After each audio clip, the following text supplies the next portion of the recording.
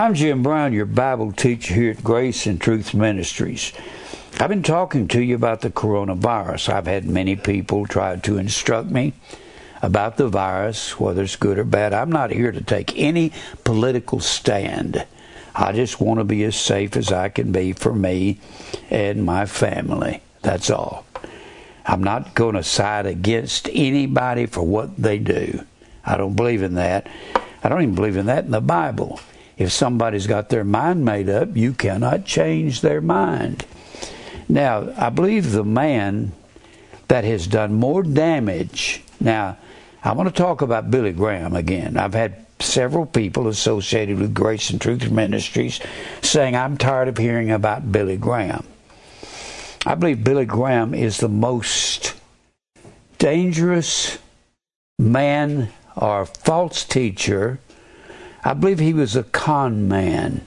And people say, how can you say that about somebody that was that handsome and that charming? Every con man is charming. They convince you and make you believe things that is not true. To be a con man means con comes from the word confidence. So they have to gain your confidence. That's what they have to do. They have to be charming. They have to talk smooth and make you believe things because it comes from a source. But they twist the source. That's what Billy Graham did. Billy Graham told lies about salvation. Now, I've had a fellow yesterday said, well, some people can just make mistakes. What he said is not a mistake. It's out and out falsehood. It is not true. His method of salvation is one of the worst things that's ever happened to America. He started preaching back he supposedly got saved, which I don't believe in. I believe you're saved, but you don't get it. It's something God does to his elect family. He started preaching somewhere around 1936. In the 40s is where he got a hold, about 1948, and ever since then, I say this because he has been more convincing than anybody. I believe he's more convincing than all of the charismatic movement put together. More than Fred Price, Kenneth Copeland, T.D. Jakes, Jesse Duplantis. All of those put together, they revered him as their, more or less, godfather. When he had his birthday here a few years ago, they all got on TBN from all over the world, all of them, congratulating him on his wonderful work. And they didn't even claim to believe what the Baptists believe. He didn't claim to believe what they believed, but he went along with them, and he made friends with the world. Made friends. I believe what he did is one of the most apostate things that's ever happened. He started, when he was preaching, he started charming the world. Charming the world. He had to convince people. And when he started, I've got much documentation on him. I've got this Billy Graham and his friends. I've got this All Roads Lead to Rome. This is by Michael de Simlin. And I've got the smoke screens. Everything he did was a smoke screen. Everybody has preached him into heaven. He was friends with everybody in the world. He said so. The Billy Graham and his friends, he would be interviewed by various people, by Robert Schuller. He would be talking about how that Robert Schuller was the best friends he ever had, and there's not a better representative of Christianity. Robert Schuller pastored the Crystal Cathedral in California. It eventually was turned over to receivers and became a Catholic church or a Catholic monastery. Robert Schuller interviewed Billy Graham, and the interview is in these books. I've got them from the internet. And he said, do you like everyone? Do you like the Buddhists? He said, yes. I'm very good friends with Buddhists. He said, how about the Hindus? He said, yes. I love all of them. He said he loved, even said he loved the atheist and loved all the homosexuals. I want to know, is he talking about agape or phileo? He couldn't be talking about agape. He was talking about, I have an affection for all of them. Well, everybody liked him. The Bible says, woe unto you when all men speak well of you, all men. He was one of the most popular men in the world his entire life. He on the polls, he was always 1, 2, 3. He's in the top 10 for about 50 years. He never said daily cross, death to self. If he did, he didn't tell them what it meant, even if he slightly mentioned it. His big doctrines, the thing that has deceived all America is accept Christ and sinner's prayer for salvation. Sinner's prayer. And then later on, I remember this in my life. I remember this, where they said, let Jesus come into your heart. When you're dead in sin, you cannot let God do anything. When you're dead and you're a sinner, you cannot accept anything spiritual. 1 Corinthians 2:14 says so. You say, Jim, you said that so many times. Let me tell you something. This is not just an error in doctrine. Accept Christ is an out-and-out lie. It does nothing but bear out predestination. There is none that seeketh after God. None seeketh God. No one in the world ever seeks the Lord. They're dead in sin. They cannot accept Christ's dekomai. Dekomai, dek is the word 10 in the Greek. I've said that 1,000 times. I'm just introducing you back to the doctrine that he's used to deceive this whole nation and the whole world, because he's told everybody, all you have to do is let Jesus come into your heart and accept Christ, and you're home free. No new birth, no new creation. My wife said one night I'd preached and we were headed home. She said, I saw something tonight I've never seen. She said, you have to become somebody that the old you wouldn't recognize. That's exactly true. You have to become a new creation that God makes you by His will, and you have to want to change because He puts that desire in you. You can't put it in yourself. You have to want to change. You have to want to live righteously. That's why we don't need to be condemning each other for not being mature. I've had people gossip about me and give me a hard time, and nothing they would say is true, but I've never gone after them. I don't believe in that. Leave them alone. If they're sheep, they'll come home like Mary had a little lamb, wagging their tails behind them. That's what you have to do. Leave the world alone, and if they belong to God, God will whip them and correct them. I said it's not your job to get revenge on anybody. I don't believe in that. Revenge, ekdikesis, D-I-K-E-S-I-S, comes from ek and decay. Decay is the word right. Ek is out. It means to write out or make things right. That's not our job. That's God's job.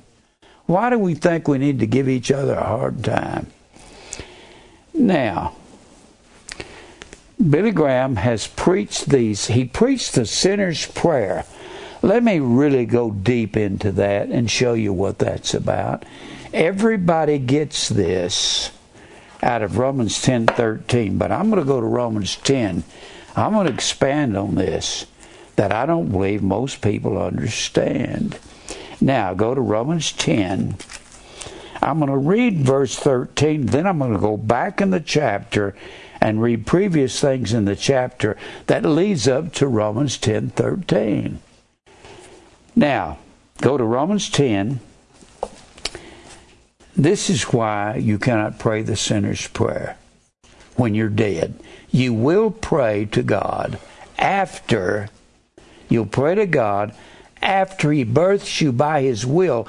Of His own will begat He us. We were born, speaking of the new birth, not of blood, nor of the will of the flesh, nor of the will of man, but of God. Both those words, will, is the word thelema, Thelema. And thelema means determination. Only God determines who will be His children. Since there's none that can seek after God, and nobody can accept Him because they're dead. Accept is the word dekomai. The word 10 is dec. A decade is 10 years. And decalogue, D-E-C-A-L-O-G-U-E, is the word dec and logos. Logos is the Greek word, and dec is 10. It means the 10 words of God. Dekomai means to reach out the 10 fingers, accept an offer that's been given when you're dead in your sin and you're worthless. There's nothing good in you. You cannot accept Christ. Billy Graham made that the common method of salvation throughout the United States and all over the world to everyone that was listening to him, and everybody was listening. That is the most damaging thing that's ever been done in the last century and probably in the last 2,000 years to the church. Why do you say it's the most dangerous thing, Jim? Because that's the apostasy. I believe Billy Graham was a part of the great apostasy that the Bible... To be apostate, you have to fall away from the truth. Apostasy is our word apostasis. It's the word apostasy. It's the word falling away in falling away in 2 Thessalonians 2 and 3. The day of the Lord will not come except there come a falling away first. What Billy Graham did was, believe it or not, was the will of God. And it's God's will when men do evil and speak evil. God says, I make peace and create evil. I, the Lord, do all these things. And to preach false doctrines is evil. I have suggested everybody read this book, Billy Graham and His Friends. You can get this from Jack Chick Publications in Ontario, California. You can just dial, you can go online, or you can dial information, and they'll give you the phone number in Ontario. It's called Billy Graham and His Friends. It's written by Dr. Kathy Burns, and she's very, very, very intricate in this. I'm going to read a couple other things, and I think it's important that you know. I don't have time to read all of it. I just go through it, pull some things out that's very important for you to know. Now, I want to read to you about where the Roman Catholic Church, which Billy Graham puts his approval on, I've got in this book called Smoke Screens, I've got several pictures of him with Roman Catholic priests, where the Roman Catholic Church said he was more Roman Catholic than otherwise. And he said he gave such credibility to the Roman Catholics. The Roman Catholic Church is one of the most corrupt things in history. This is Billy Graham sitting with Bishop Floyd. Bishop Floyd begins to chat with Billy Graham. He spent hours with these guys. They said he was more Roman Catholic than otherwise. I've got all kinds of stories on him. Here he is receiving Billy Graham receives at the Roman Catholic Belmont College in North Carolina. He's receiving the yoke from Rome, where they declared him a honorary doctor of theology of the Roman Catholic Church. What he did, what Billy Graham did, is unforgivable. He's not just kind of wandering off and meandering off. He has led the entire world away to these false doctrines. I'm going to deal with this. I want to show you something. Before I do, let me read a couple of these things about Billy Graham and what he has said in this book. The reason I read from this book is because most people won't read the book that come here. It's hundreds of pages, about 500, 600 pages, and most people won't take the time to do that. Now, let me see here. I had another paper. I'm going to read to you out of page 419 about what... See, Billy Graham put his approval on the Roman Catholic Church. He said these were Christians, and they believe you have to eat the body of Jesus to go to heaven. In 419, they say that you have to toss out the Bible when there is a difference between the Pope and the Bible.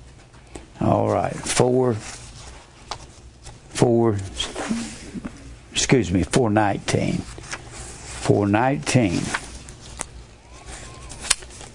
Since the Roman Catholic Church does not accept the Bible as the inerrant Word of God, and they don't, they accept the tradition of the Pope and of the Catholic Church.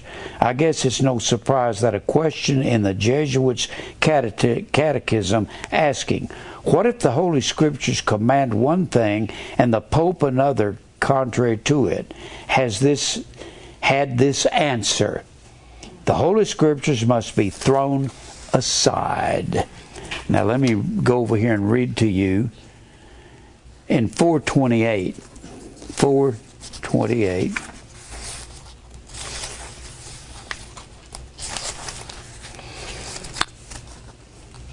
One other pope that Graham praised was John the 23rd. When John the 23rd died, the June 2nd, 1963 issue of the Michigan City News-Dispatch, Graham was quoted as saying, "I admire Pope John the 23rd tremendously." Pope John 23rd took his title from John the 23rd in the 1400s. John the 23rd in the 1400s was accused by 37 witnesses, mostly bishops and priests, of fornication, adultery, incest, sodomy, simony, theft, and murder. It was proved by a legion of witnesses that he had seduced and violated 300 nuns. His own secretary, Nemes, said that he had at Boulogne kept a harem where not less than 200 girls had been the victims of his lubricity. This man was very wicked and very evil. And I'm going to look over here. I'm going to give you a couple other things that he said. In page 119, this is something that Robert Schuller said to the Pope and about the Pope. Schuller, who didn't believe he believed people were going to come into the kingdom by just doing good deeds, and you didn't even have to be a Christian to do that. Billy Graham says that Muhammad Ali's beliefs in Islam are something that we could believe. And Schuller also promotes and fellowships with other false cults beside Islam. For instance, Schuller has appeared as a main speaker for the United School of Christianity's New Age annual conference ridiculing evangelical Christianity at the Unification Church, or the Moonies. Functions with Sun Mayen Moon and interfaith prayer breakfast at the Mormon Tabernacle. He even dedicated a new Unity Temple in Warren, Michigan. This is talking about Robert Schuller. When the Pope went to Los Angeles, California in 1987, Schuller said, "It's time for the Protestants to go to the shepherd Pope and say, 'What do we have to do to come home to the Catholic Church?'" The reason there were Protestants protesting against the Roman Catholic Church was because of indulgences and because of free will. When Luther left the Catholic Church, Luther he believed in predestination, and he protested indulgences.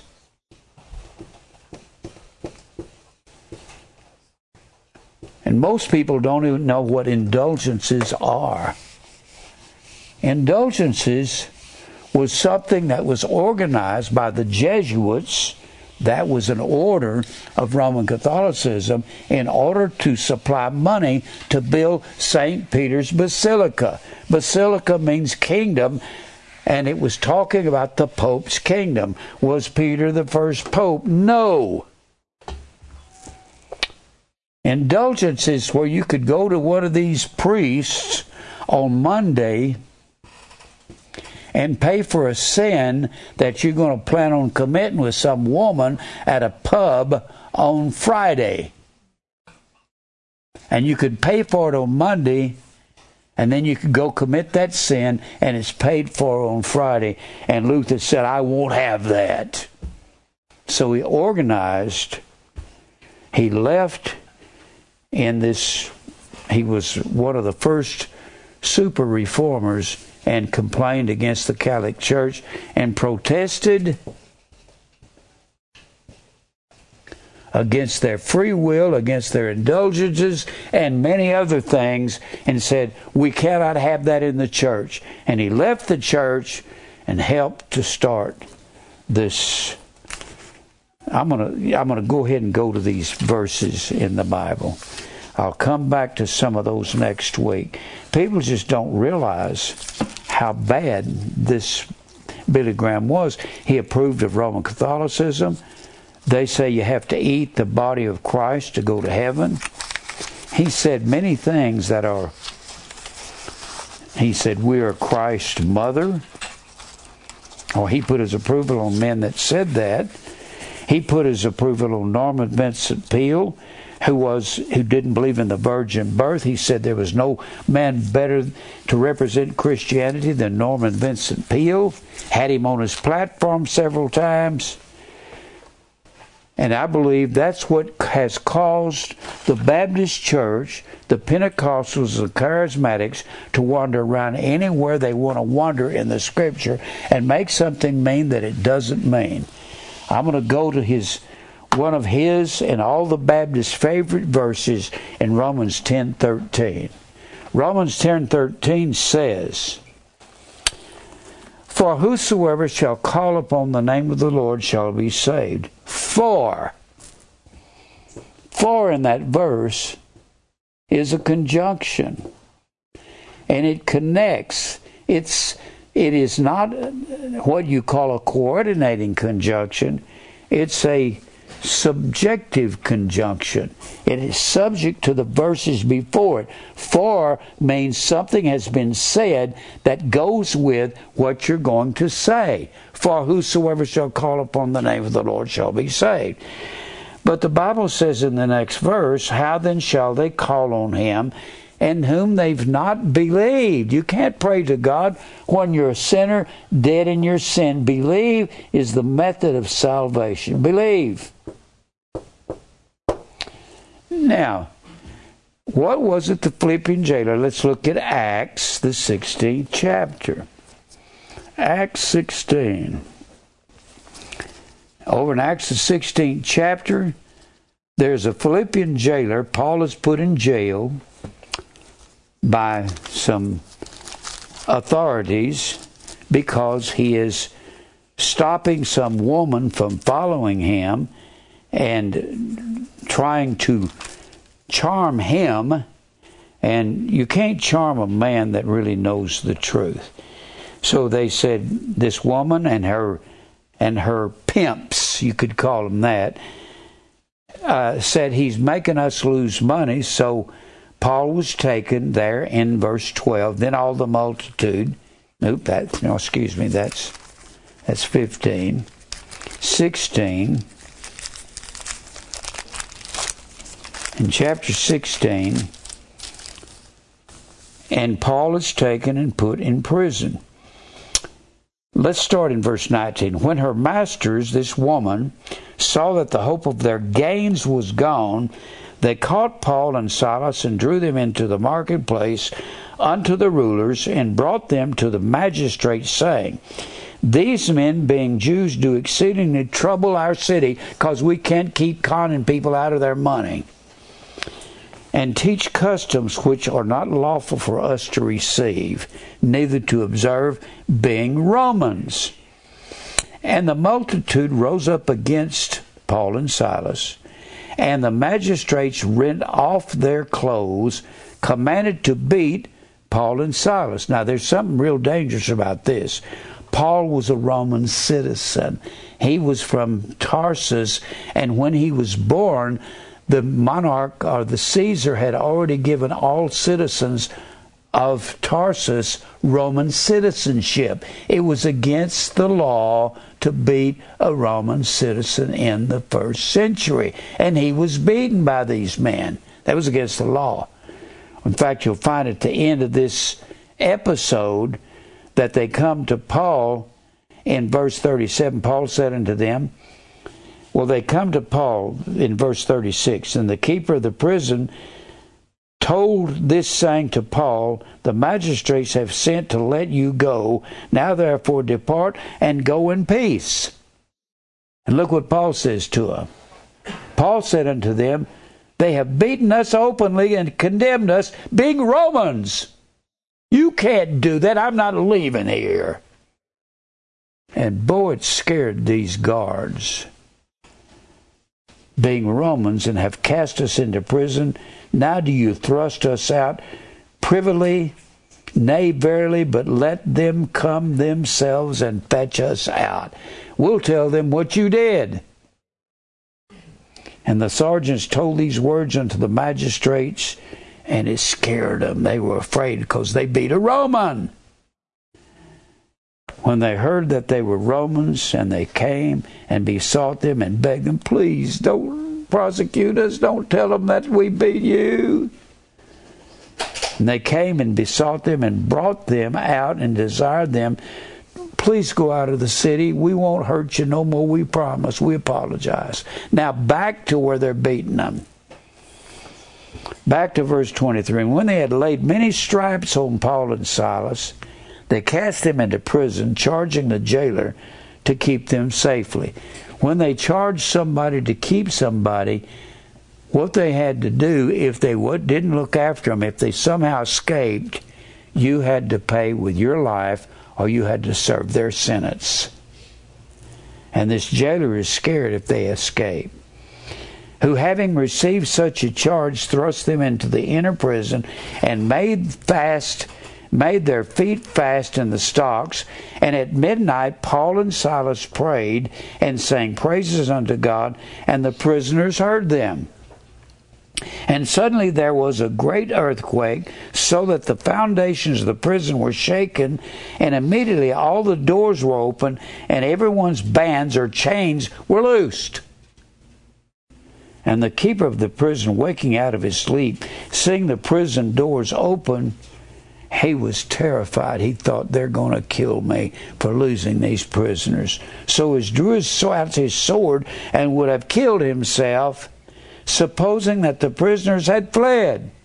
And Paul saw him. He said, Hey. But Paul cried with a loud voice and said, Don't harm yourself. We're still here. We're not leaving. We're not going to let you get hurt. We're not that kind of people. Do thyself no harm, for we're all here. Then he called for a light and sprang in and came trembling and fell down before Paul and Silas and brought them out and said, Sirs, what must I do to be saved? Sozo. What must I do? The only reason he was asking them is because he evidently believed that they had the answer to this. And Paul said, believe on the Lord Jesus Christ, and thou shalt be saved. He didn't say, would you like to pray a sinner's prayer and mean it with all your heart? In Baptist churches, they'll say that when you walk down the aisle.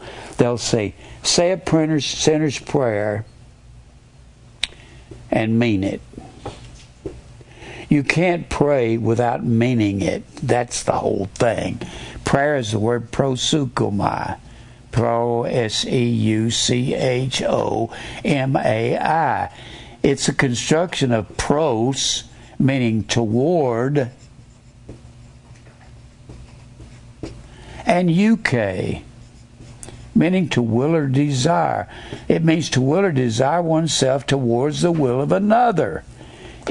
You cannot desire yourself to the will of another or desire. You can't do that unless you mean it with all your heart. So when the Baptists say this prayer and mean it with all your heart, you can't bow to the God's will and not mean it. That's not even possible. They're saying dumb things when they get those people walking down those aisles in those churches. We don't give invitation hymns. Why? I can't convince anybody to be born again. I can't convince anybody to get their life right. I can tell you what the Bible says, and if God wants to cut into your heart, that'll be His business and not mine. Only He can convince you to do right and live right. Now, I want us to go one other place and show you that sinner's prayer is not true. Go to John 9.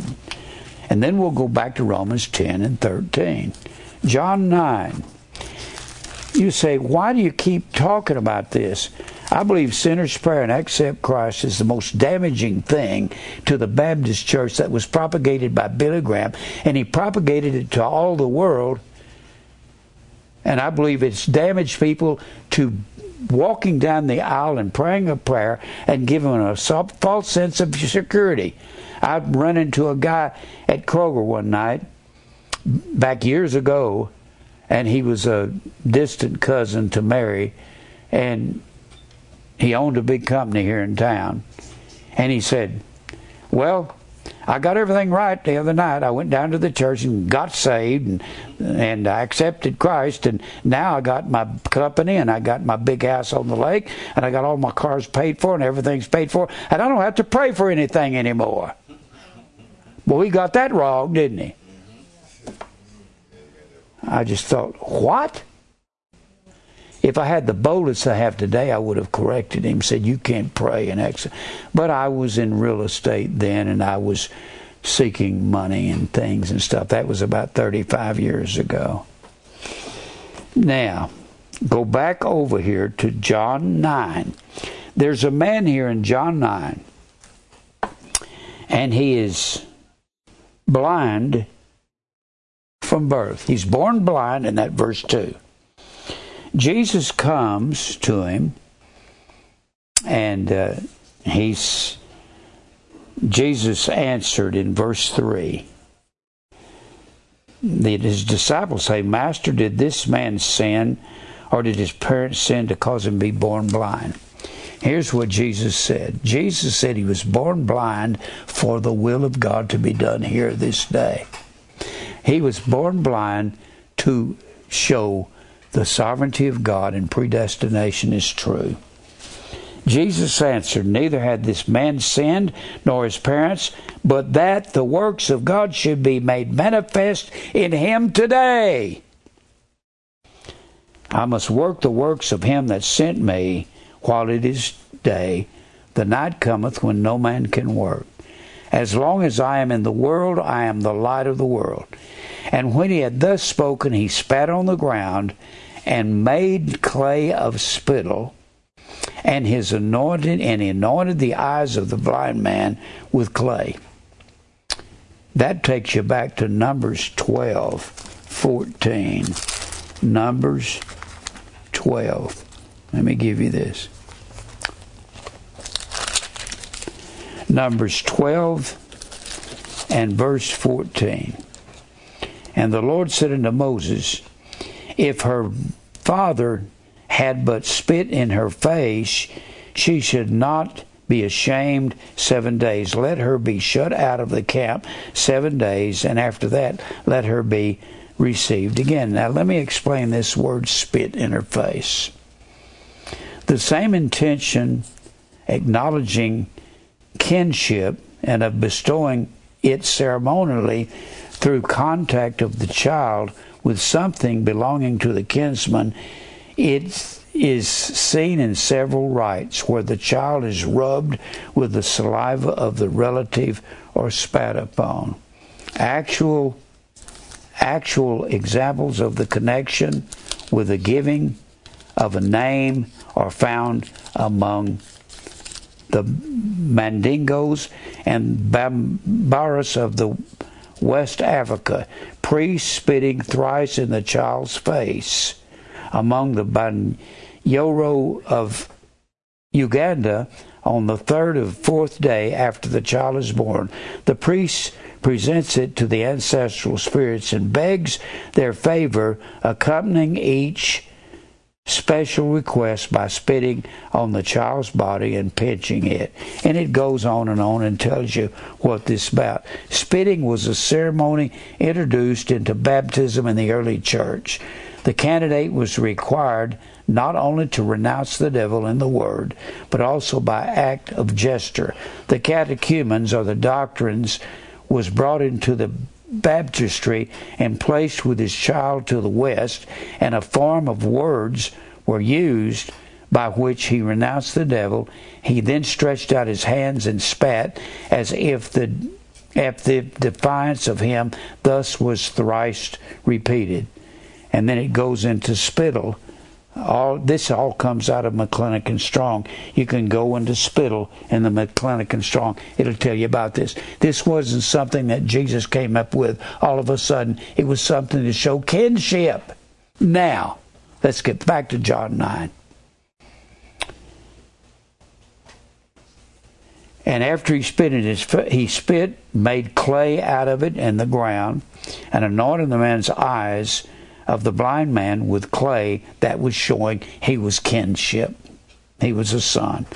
And said unto him, Go wash in the pool of Siloam, which is by the interpretation sent. And he went his way therefore, and washed, and came seeing.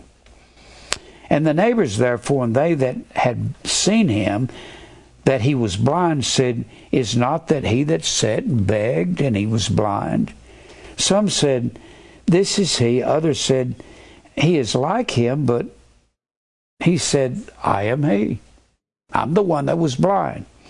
Therefore said they unto him, How are thine eyes opened? And he said, A man that was called Jesus made clay and anointed my eyes, and said unto me, Go to the pool of Siloam and wash.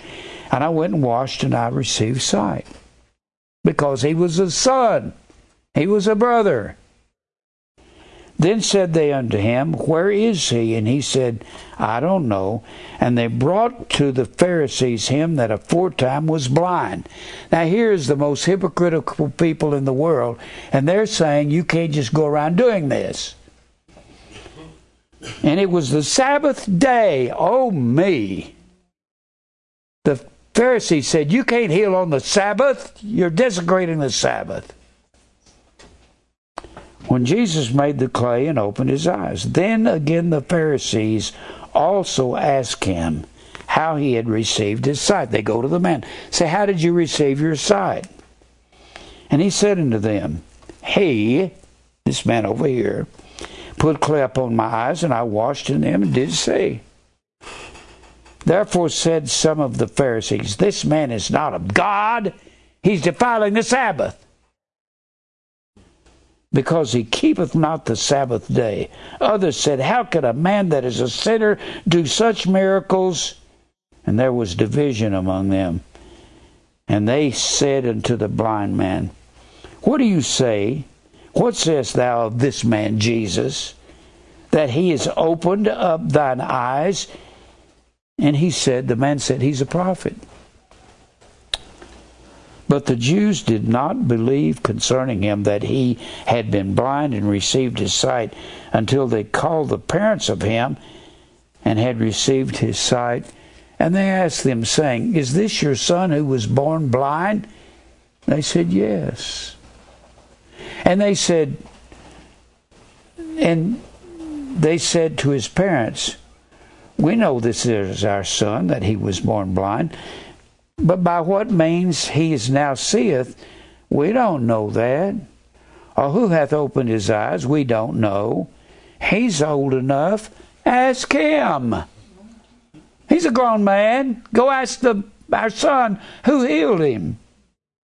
And he spake for himself. And these words spake his parents because they feared the Jews. For the Jews had agreed already that if any man did confess that he was Christ, he should be put out of the synagogue. Therefore said the parents, He's of age, ask him. He's old enough. Then again they called the man that was blind and said unto him, Give God the praise, we know that this man is a sinner. He healed on the Sabbath. He's a sinner. And the man answered and said, Whether he be a sinner or not, I don't know. I know that one thing I know. Whereas I was blind, but now I see. I know that. Then said they unto him again, What did he to thee? And how does he open your eyes? And he answered them, I have told you already, and did not hear. Wherefore would ye hear it again? I've already told you it was Jesus that did this. Will ye also be his disciples? Then they reviled the man, said, Thou art his disciple, but we are Moses' disciples. And they weren't, they lied. We know that God spake unto Moses, for as for this fellow, we know not from whence he is. And the man answered and said unto them, Why herein is a marvelous thing, that ye know not from whence he is, yet he hath opened my eyes. And verse 31 tells you there's not a sinner's prayer. They had called him a sinner previously in the chapter, said he's a sinner. He healed on the Sabbath. And the man says, Now we know that God heareth not sinners. If he was a sinner, God wouldn't hear him. And if you're a sinner, when you're dead in sin, God doesn't hear you. This is not only goes along with Romans 10, 13, and 14. This goes along with the fact that God doesn't listen to sinners. For we know that God heareth not sinners, but if any man be a worshipper of God, Theo Sabes, means reverence God, be devout towards God. If any man be a worshipper of God, and doeth his will, him he heareth. The only way God hears any prayer is when a man is worshiping God and doing his will. Sinners that are dead in their sin cannot pray to a living God. Now let's go back to Romans 10. I'm explaining the sinner's prayer to you today more than I've explained it in years. Romans 10 and 13. 10:13 says, Whosoever shall call upon the name of the Lord shall be saved. But that's not talking about a dead man. That's talking about a man who's got Christ's word written in his heart. Now, we got to go back in the chapter to see what this is talking about. Everything in the Bible is written in context with everything else in the Bible.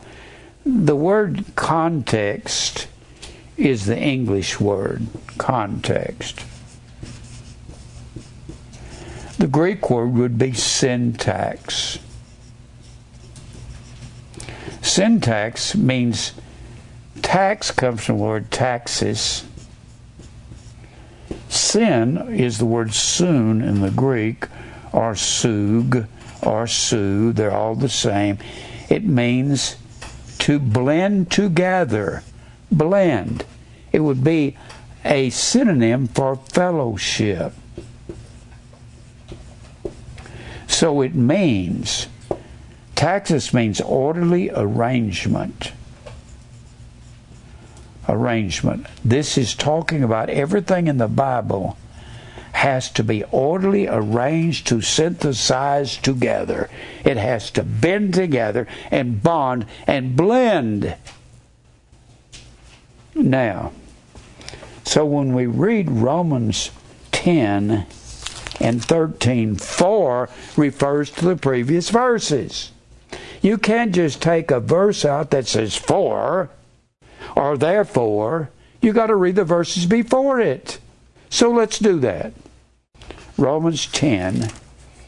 Let's back up and see why a man will call upon the name of the Lord. This is why. First of all, Christ has to be in that man's heart before he can call. Because Matthew, the 12th chapter says, of the abundance of the heart, abundance of the heart, the mouth speaketh. When you look up the word heart in any of these dictionaries I've got, it will say understanding. The heart does not mean the right ventricle and the left ventricle and the right auricle and the left auricle. I learned that in the 10th grade in 1953. And it doesn't mean the bicuspid valve and the tricuspid valve. I've had heart attack and I've had triple bypass surgery, and it doesn't mean what they did to my heart. It means the place of understanding. But there's none that understandeth. So if you understand anything, God has to put that in your heart, and then you will speak. Then you will pray a prayer to God and ask God to forgive you. But you can't pray to God until He puts truth in your heart. And that's what the previous verses here say. Let's back up to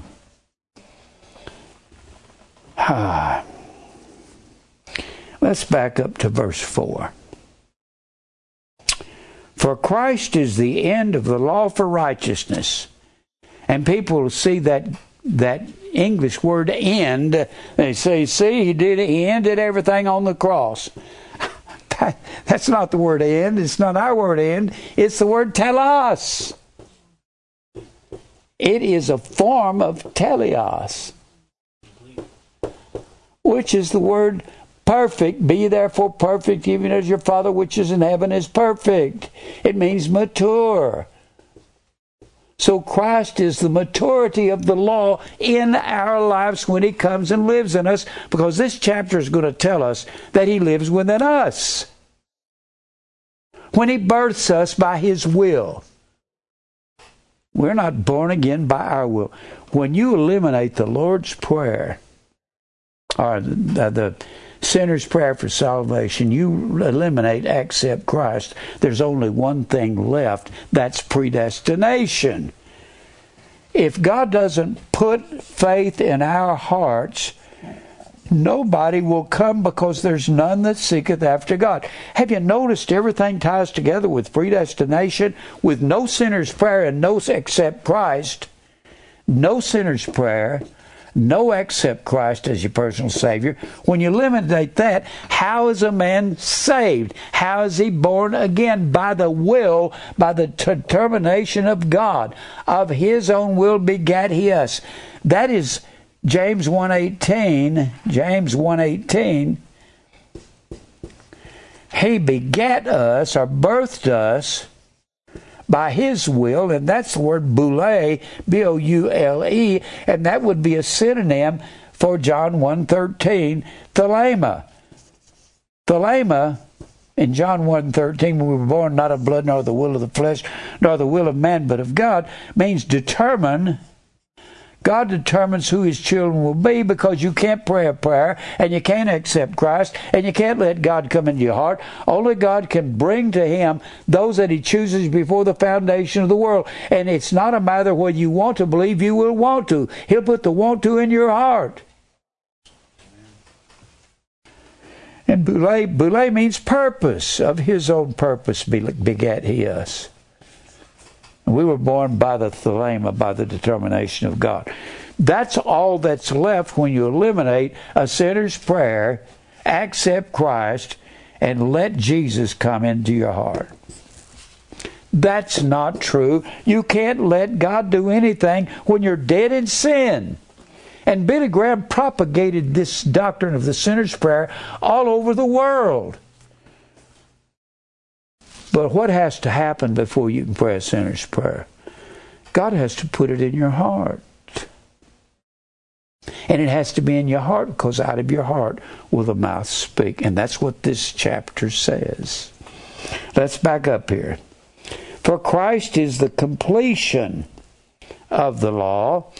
It means definite goal. For Moses describeth righteousness which is of the law, that man which doeth these things shall live in them. If you're going to live by the law, if you're going to do it, you've got to live in it. But righteousness which is of faith. So faith is an opposition to the rituals of the law. Let me put it up here. Righteousness which is of faith. Anytime the Bible says the law in the New Testament, that man is not justified by the works of the law comes in the letter and the spirit. Letter and the spirit of the law.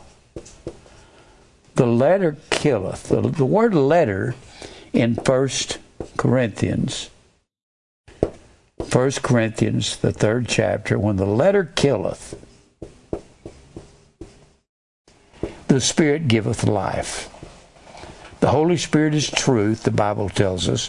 That's taking off the cover, off with the cover. The word letter is the word gramma. We get our word grammar from that. Grammar.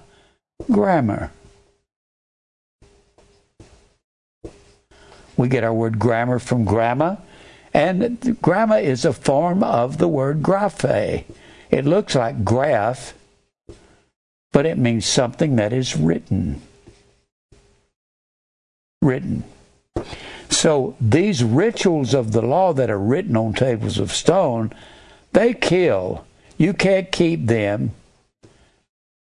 But the Spirit giveth us life. Now, let's get back to this right here.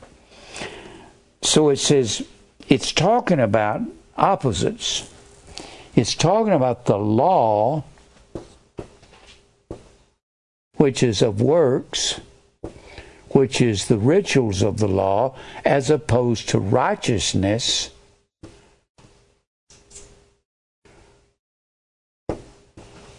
which is of faith.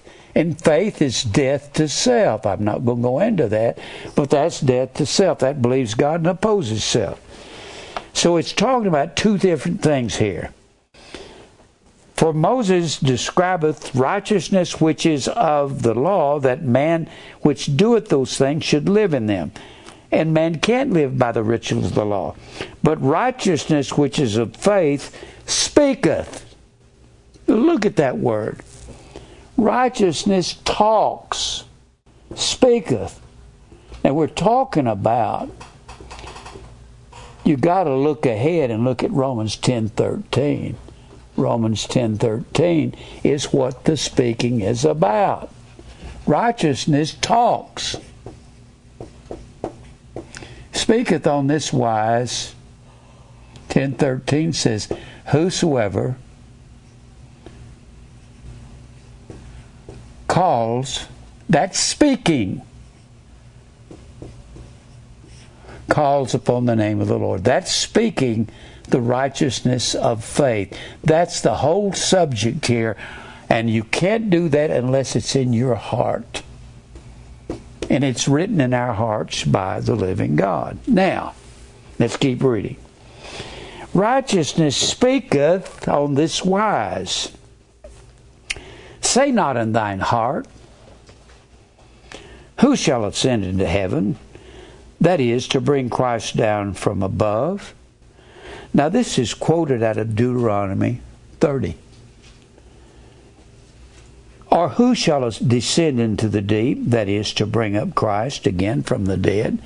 He's saying Christ is not, in the sense that men want to know, you don't have to bring him back from heaven to know he's here. You don't have to go into the grave and pull him out of the grave and resurrect him again. He's in your heart. That's what the Bible says. It's been written in your heart. Let's go back to Deuteronomy 30, and you can hear this. You got to compare Scripture with Scripture.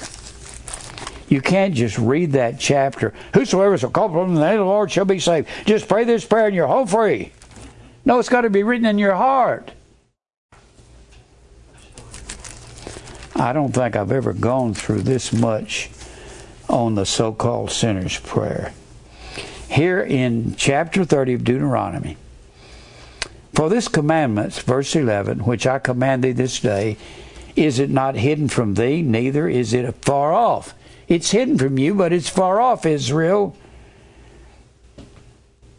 It is not in heaven, like the Bible says over there, who shall ascend into heaven to bring Christ down? It's not in heaven, that thou shouldest say, who shall go up to us to heaven and bring Christ down unto us, that we may hear it and do it? Neither is it beyond the sea. He says something similar to that in Romans 10, where he says, righteousness which is of faith, that you don't have to descend into the deep, or you don't have to go to heaven to bring Christ back, because he's in your heart, and that's what's going to make you call upon the name of the Lord. You can't do that until God has put it in your heart. Nobody who's dead in their sin wants God in their life. That's what the Bible says. Let's go back to Deuteronomy 30. Who shall go beyond the sea, in verse 13, for us and bring it unto us, that we may hear it and do it? The word is very nigh unto thee, in thy mouth. How can it be in your mouth? Well, Matthew 12. I'll read it to you real quick. Matthew 12. Matthew 12. I'll get it. My Bible's all wrinkled up. Matthew 12 and verse 34. O generation of vipers, how can you, being evil, speak good things? For out of the abundance of the heart, the mouth speaks. You find these same words in Luke 6:45. It has to be in your heart before you can speak to God. How does it get in your heart? God puts it there. I'm talking about what people call the sinner's prayer. You got to go to the verses before. Then he says in chapter 30 of Deuteronomy, verse 14, the word is very nigh thee, in thy mouth, because God put it in your heart. And in thy heart, that thou mayest do it. See, I have set thee before thee this day life and good, death and evil. In that I command thee this day to love the Lord thy God. That would be translated agape. Walk in his commandments, to walk in his ways. It says it right here.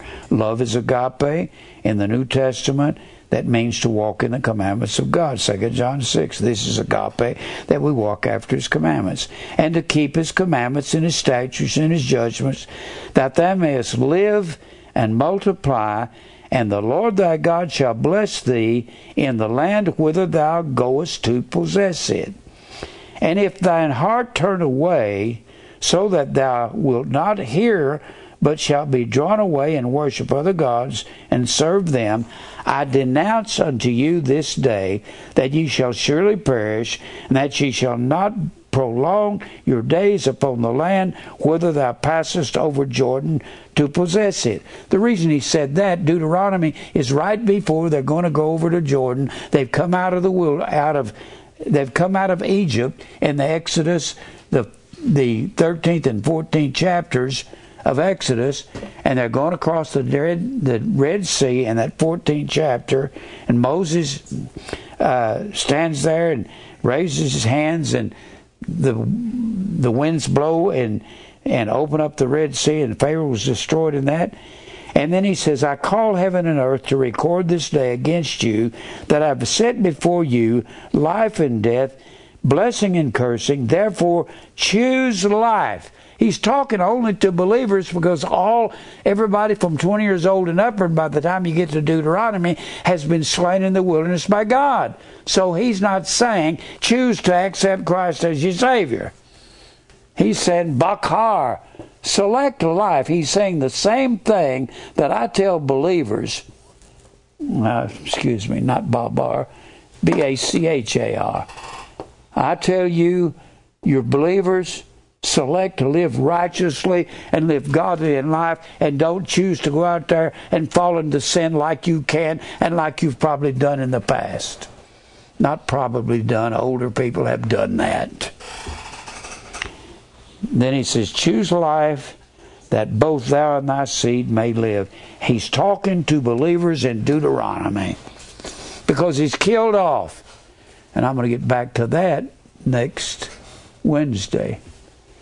I'm going to go into how God killed off everybody, from all the males from 20 years old and upward, because they murmured against God in the wilderness. And when you get to Deuteronomy, they're just about to cross the Jordan River and go in and possess the land that they haven't lived in about 600 years. That was given to Abraham. Now, let's go back over here to Romans 10. So he says, who shall descend into the deep? That is, to bring up Christ again from the dead.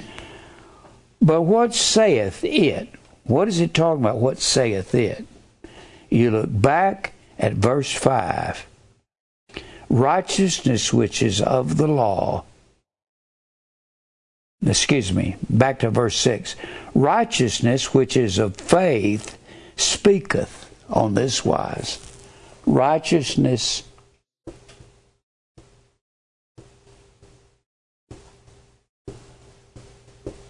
speaks. And then it says down here, righteousness speaks. When it says, what saith it, it's answering that verse up there in verse 6. What saith righteousness? What does righteousness say? Remember, the word righteous is the word dikaiosune.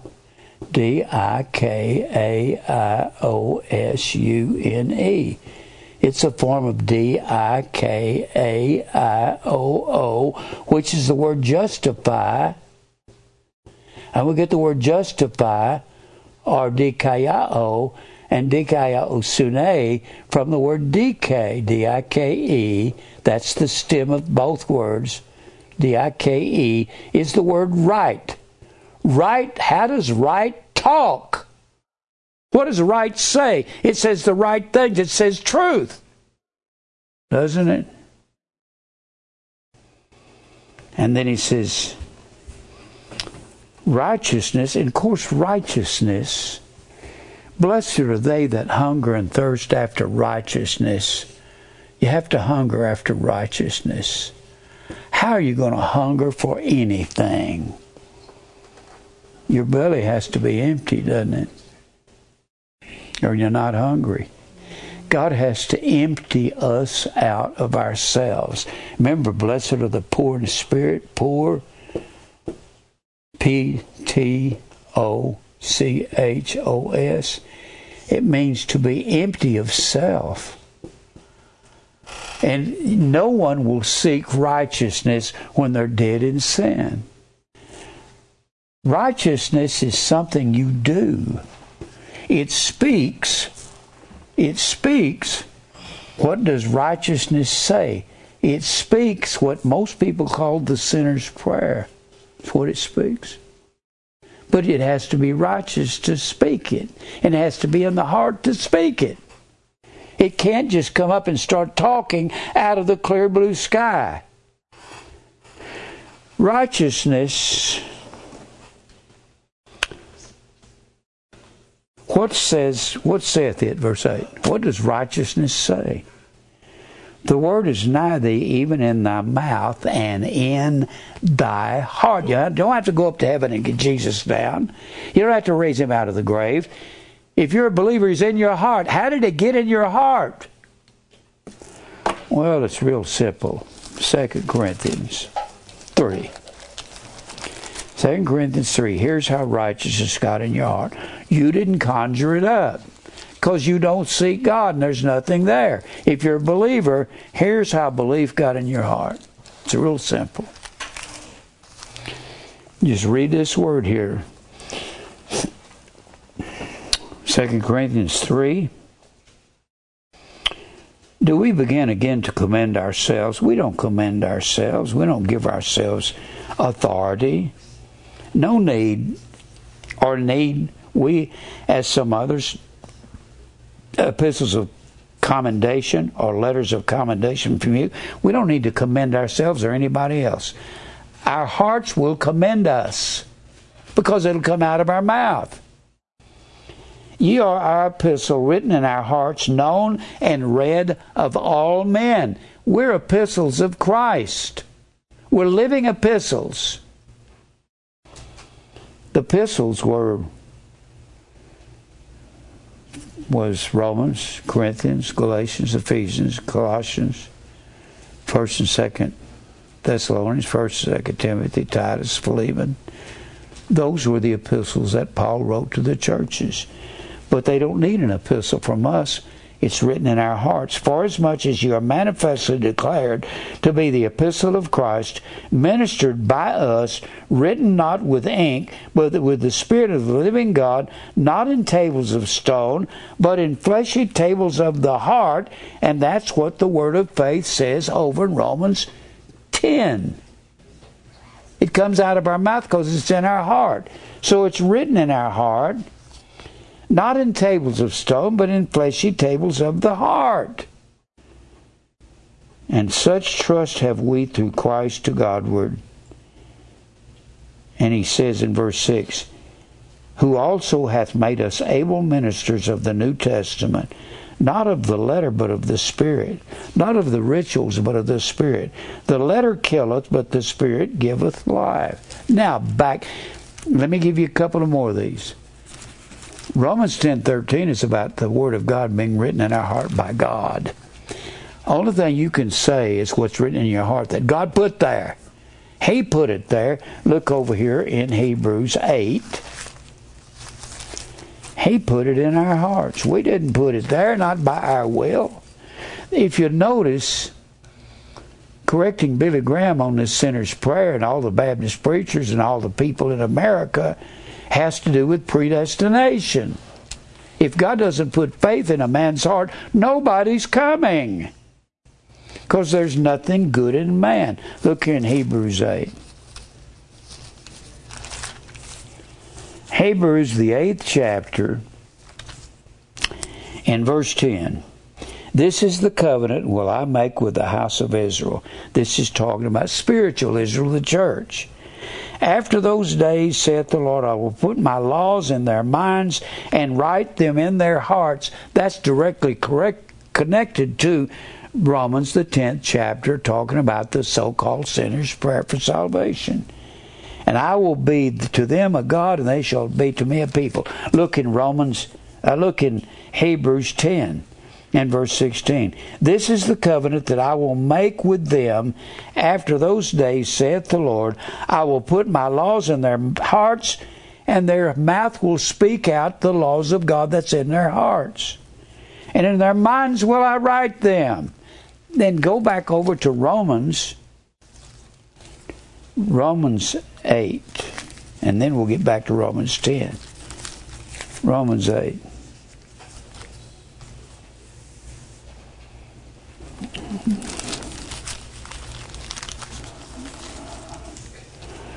Where was I going? Was it Romans 8? No. 10 and 8. Huh? 10 and 8. Romans 5, excuse me. Romans 5. This goes along with God writing it in our hearts. And he says, therefore, being justified by faith, we have peace with God.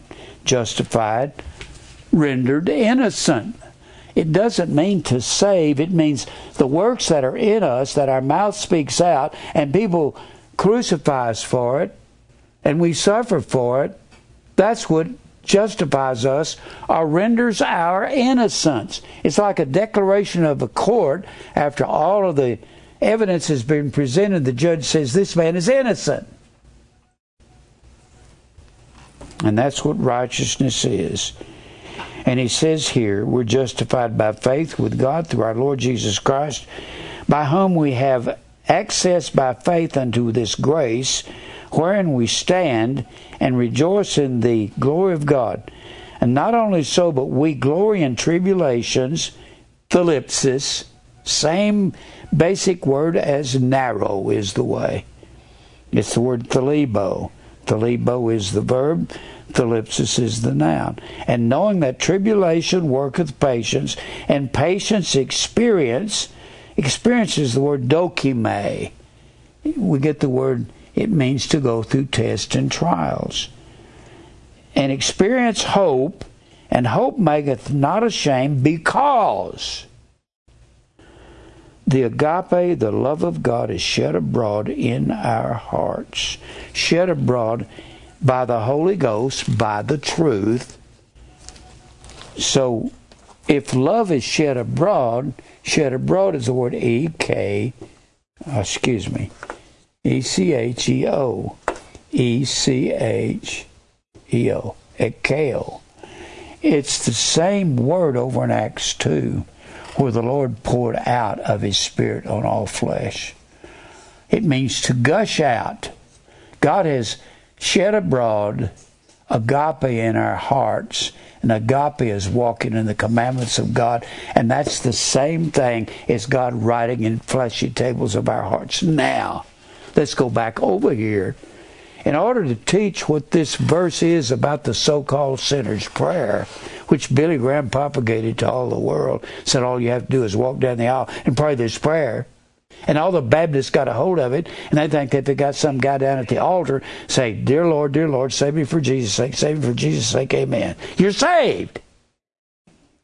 Reminds me of, I was watching Pat Robertson, I believe it was one night, just idiot at large. And he had this guy, this young man, was standing on the corner. He was some interviewer, standing on the corner out in California in Hollywood on Vine Street or Hollywood Boulevard. And the guy was standing there talking to somebody on the curb, and this hot rod come up, and gunning it, and he looked over and said, do y'all believe in Jesus? And they said, yeah. He said, they're saved. What an idiot. Stupid. Yeah, we believe in him.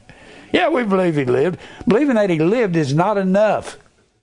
We must believe that he is, and that he is a rewarder of them that diligently seek him. Now, let's get... How much time do we have, Mike? 19. I'm trying to get through this chapter. This chapter is very interesting. Then he says, what does faith say? What does righteousness say? The word is nigh thee, in thy mouth, and even in thy heart. That is the word of faith which we preach. Now the charismatics come up and say, the word of faith said, you get it. Word of faith is talking about what's been written in our hearts. It's not Cadillac, come on, I get a Cadillac. And that's what that nimble brain Bob Tilton, this is one of his favorite verses. A word of faith. You say it and you get it. You're a dumbbell. Just a stupid, stupid man. Do I believe he's a believer? No, I don't believe that at all. He was so embarrassing as a charismatic, even TBN wouldn't let him on TV up there. Just a dummy. The word of faith, which we preach, that.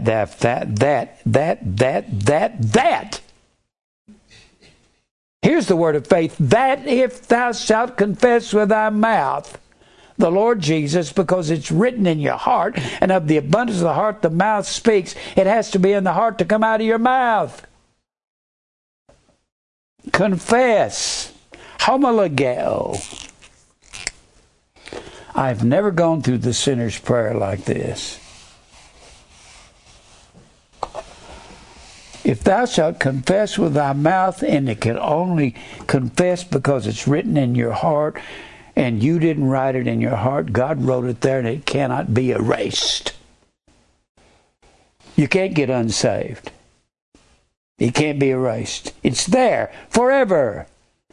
The blood baptism is permanent. That's death to self. So, confess, homologeo.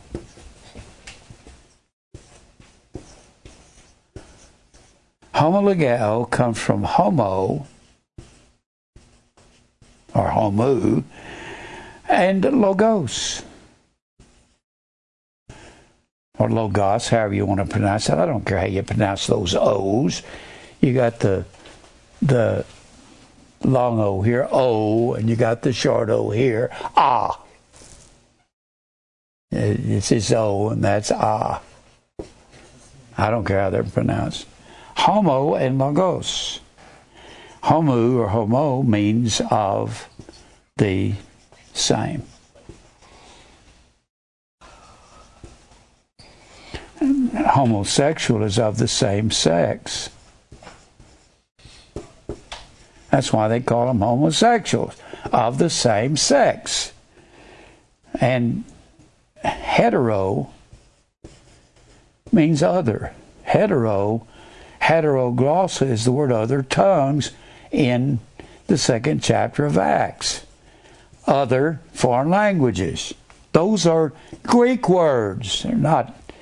Homo doesn't mean has to do with sexual. It can have to do with anything that's of the same.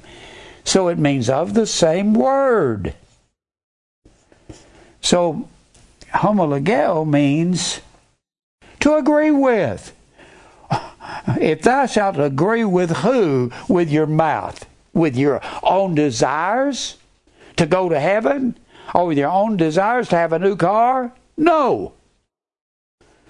The thing about homologeo that's really interesting in Titus 1:16, the Bible says some men profess that they know God.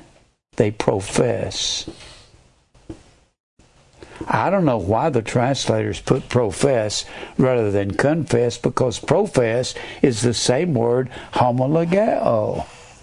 They profess that they know God, but in works, they deny God. So confessing isn't just something you say with your mouth, it's something you do.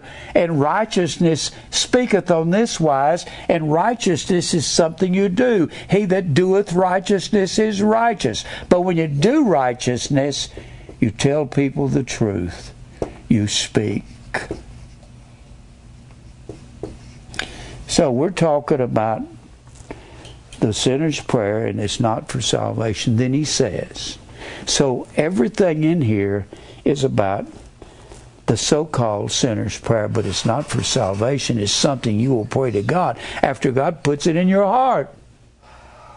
And if you never, ever want to sincerely bow to the will of God and agree with Him, you're not a believer. Do you know confess and prayer have basically the same meaning? Confess is agreeing with God. Well, what is prayer? Proseuchomai.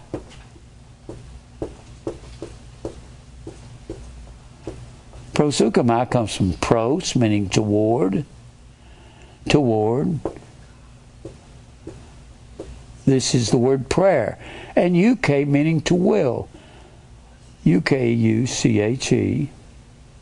I can't even turn around like that. Euche, which means to will or desire. And Jesus said, if it be thy will, let this cup pass from me. He said, when we pray, we're to pray, thy will be done. Well, homologeo means to agree with God. So, if thou shalt agree with God with your mouth and do it, and tell people the truth. You can't have the truth in your heart and never want to talk about it.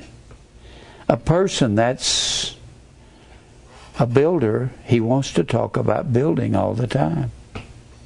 If you're a truck driver, you're going to talk about driving trucks and going up some grade on some mountain somewhere. There's a mountain over here towards Knoxville, and it's a long grade, and if you don't know how to downshift in a truck, you can't get up it, can you? You got to know how to downshift and work your way in those gears. Anybody can't just get in a truck and start driving it, and you take off up a grade like that, you're going to end up over in the ditch. You got to know what you're doing. That's the same thing, know what you're doing. So, let's read the rest of this. For with the heart man believeth unto righteousness, with the mouth confession, agreeing with God, is made unto salvation. But it's something you do. For the Scripture says, whosoever believeth in him shall not be ashamed, for there's no difference between Jew and Greek, for the same Lord is over all, is rich unto all that call upon him. For whosoever shall call. If you call, it has to be in your heart. And it has to be agreeing with God. And it has to be confessing what God put in your heart, and He put it there. But you can't do that till after you're a believer. That's what the Bible says in the next verse. For whosoever shall call upon the name of the Lord shall be saved. How then shall they call on Him in whom they've not believed? You can't call till God puts it in your heart. Can you? You know what this is like? Falling off a log. It's that simple. But you can look at the old chapter. You can't just say, whosoever call upon the name of the Lord shall be saved. Would you like to be saved? Well, pray this prayer and repeat after me. So much of and that's what Billy Graham preached. He would have those people gather back behind the stage and have the anxious seat, or get back there and say, would you like to get saved tonight? Do you know you're a sinner? Or would you like to say, Lord, save me for Jesus' sake? All that does, any number of people go back there and do that. And when they do that, Billy Graham he would have many people, if they came and they fill out cards and they show they're Roman Catholic, he would turn all those Roman Catholic cards over to the local diocese and have some local priest visit them and get them busy in the Catholic Church again. He'd do the same thing with the Pentecostals, the same thing with the Baptists, and they wouldn't learn anything. And then he says, how shall they call on Him in whom they've not believed? And how shall they believe in Him in whom they've not heard? You have to hear the Word of God in order to believe. And Billy Graham agreed with Robert Schuller. They don't ever have to hear the name of Jesus to be a Christian and to be in the church. Not true. And how shall they hear without a preacher preach to them? We've had people come here and say, we're going to leave the church and start our own church, and we'll be our own preacher. You know how long that lasts? About a couple of weeks, and that's it. They all go off in the distance. I've been teaching, this is our 32nd year going into our 32nd year with Grace and Truth Ministries, and I don't want to quit. I want to keep teaching till I'm 90 years old. That's just 8.5 years away. If I can teach to 95, I'll sit up on a stool up here, and I won't move, and I'll teach. I've got a million things to say to you. I've spent 64 years in studying. Have you noticed that all these chapters are blend together? You can't just pull a verse out and say, this means this. You can't say that, but people do that. Do I have any time, Mike? 8 minutes. I was going to get into, I don't believe in the sinner's prayer for salvation. I believe men will call upon God. Will call upon God because Christ is in their heart. I believe that's the only way you'll pray. You'll have conviction in your heart about your sin. Nobody has to tell you that. God has written these words in your heart just like they were written in stone in the Old Testament. Let me read that other verse. And how shall they preach except they be sent? I've had so many young guys come in here, so I think God's called me to preach. I had one guy came in one time, stood outside on the sidewalk after church, and he lit up a cigarette, puffing away, and standing there looking like a punk. He was about 23 years old. He said, I think God wants me to preach. What do you think? I said, no, I don't believe so. And that's the last time I saw him. He looked like a thug. It's funny. What are you going to preach about? Lucky Strike or Camels or what? I don't even know the name of the cigarettes today. And how shall they preach except they be sent? God has to put it in your heart. How did I know that God wanted me to preach? My father was one of them old country Baptist preachers, and he used to say, I want one of my sons to preach. But he wanted me to get up there and sing and shout and carry on and say, God loves you. He wants you to accept Christ today. Like he did. And I couldn't picture me doing that. So I started studying the Bible when I was 17, 1956. I didn't know God wanted me to preach. But the more I learned, I kept talking to people, kept sharing with them. And one day I said, well, this is preaching, isn't it? When you learn, God has to give you a hunger in your heart. And when you learn so much, if you have to go out and talk to people on the streets, you want to share what you know with people. And all I want to do is share this with people. Preach is the word in the Greek, kerusso. K-E-R-U-S-S-O.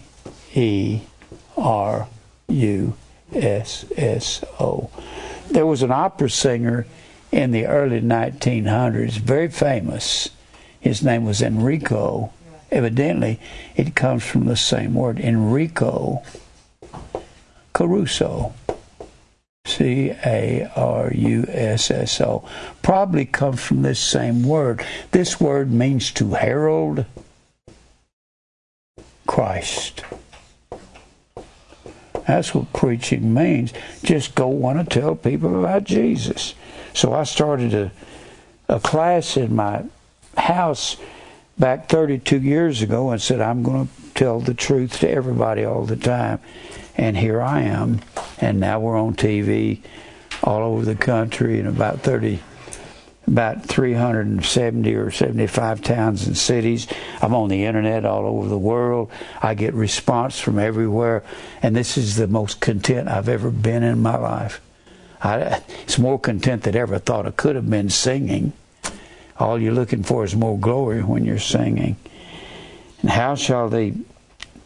And as it is written, how beautiful are the feet of them that preach the gospel of peace and bring glad tidings of good things. But they have not all obeyed the gospel. The Bible here says the gospel, which is preached from our mouth, which is the baptism, which is the narrow way, has to be preached. And the preaching is righteousness speaking on this wise.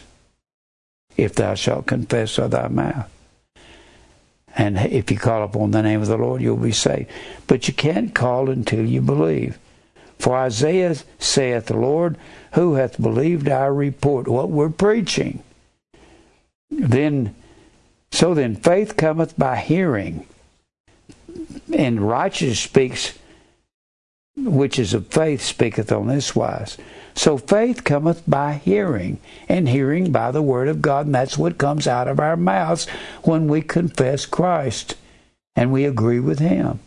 All of this goes together. These are not separate words. You don't just yank out one verse and say, here's a nice verse, and here's a nice verse over here. They agree together.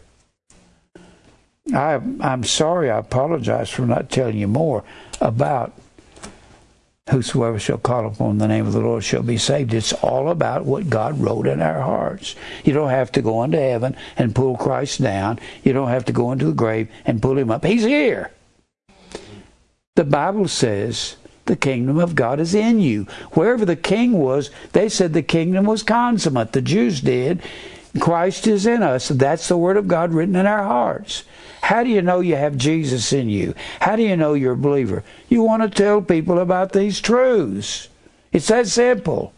Don't you want to talk to them? And you're going to be rejected, but it's not up to you to convince people of anything. The longer I live, the more I realize it's not up to me to get people to believe anything. If somebody wants to disagree with me, I'll say, well, that's your opinion. You're not paying attention, are you? I'll give people verses out of the Bible. I had a fellow tell me yesterday, well, we can agree to disagree. I said, well, I'm not going to agree with you. I'm not even going to agree to disagree, because that's compromise. I'm going to tell people the truth. I said, I'll tell you the truth, but I won't do anything else. Tell you the truth. And let me read the rest of this. Do I have any time? 90 seconds. What? 90 seconds. But I say, have they not heard? Yes, verily, their sound went out through all the earth, and their words into the end of the earth. And it's talking about those of us that have Christ written in our hearts, and we speak. But I say, did not Israel know? First Moses saith, I will provoke you to jealousy by them that are no people, and by a foolish nation I will anger you. And Isaiah is very bold and saith, I was found of them that sought me not. That's the Gentiles. And he's talking to a Gentile church. He said that in the 65th chapter of Isaiah, the first couple of verses. I was made manifest unto them that ask not after me. That's the Gentiles coming to God. But to Israel he saith, all day long have I stretched forth my hands unto a disobedient people. That's you, and that takes you right into Christmas. I open up to you, Israel, and you went after Baal in the grove, the fire and tree worship that Constantine brought in the church and renamed the Christ Mass. Notice how all these words just go, and they go click, click, click, click. Well, and he says, I open my hands to a disobedient and gainsaying people. That word gainsaying means to speak against me. Well, let's go to the Lord in prayer. I love you guys. I love this truth. And that's the first time I've really gone that deep into the sinner's prayer, so-called. Let's pray. Father, thank you for truth. Lord, I don't know even what to ask you anymore. I just pray that you'll give me strength to continue this work. Give us all strength to grow and become mature in the Lord. Lord, help me to be strong. I'm old. My body's getting weak. If it's according to your mercy, give me strength to continue for years to come. Fight our battles for us. I'm never going to fight any men again. I just don't believe in that. Thank you for truth. I'll praise you for everything in Christ's name. Amen. I hope we can understand what that prayer is about. It's not a sinner's prayer for salvation.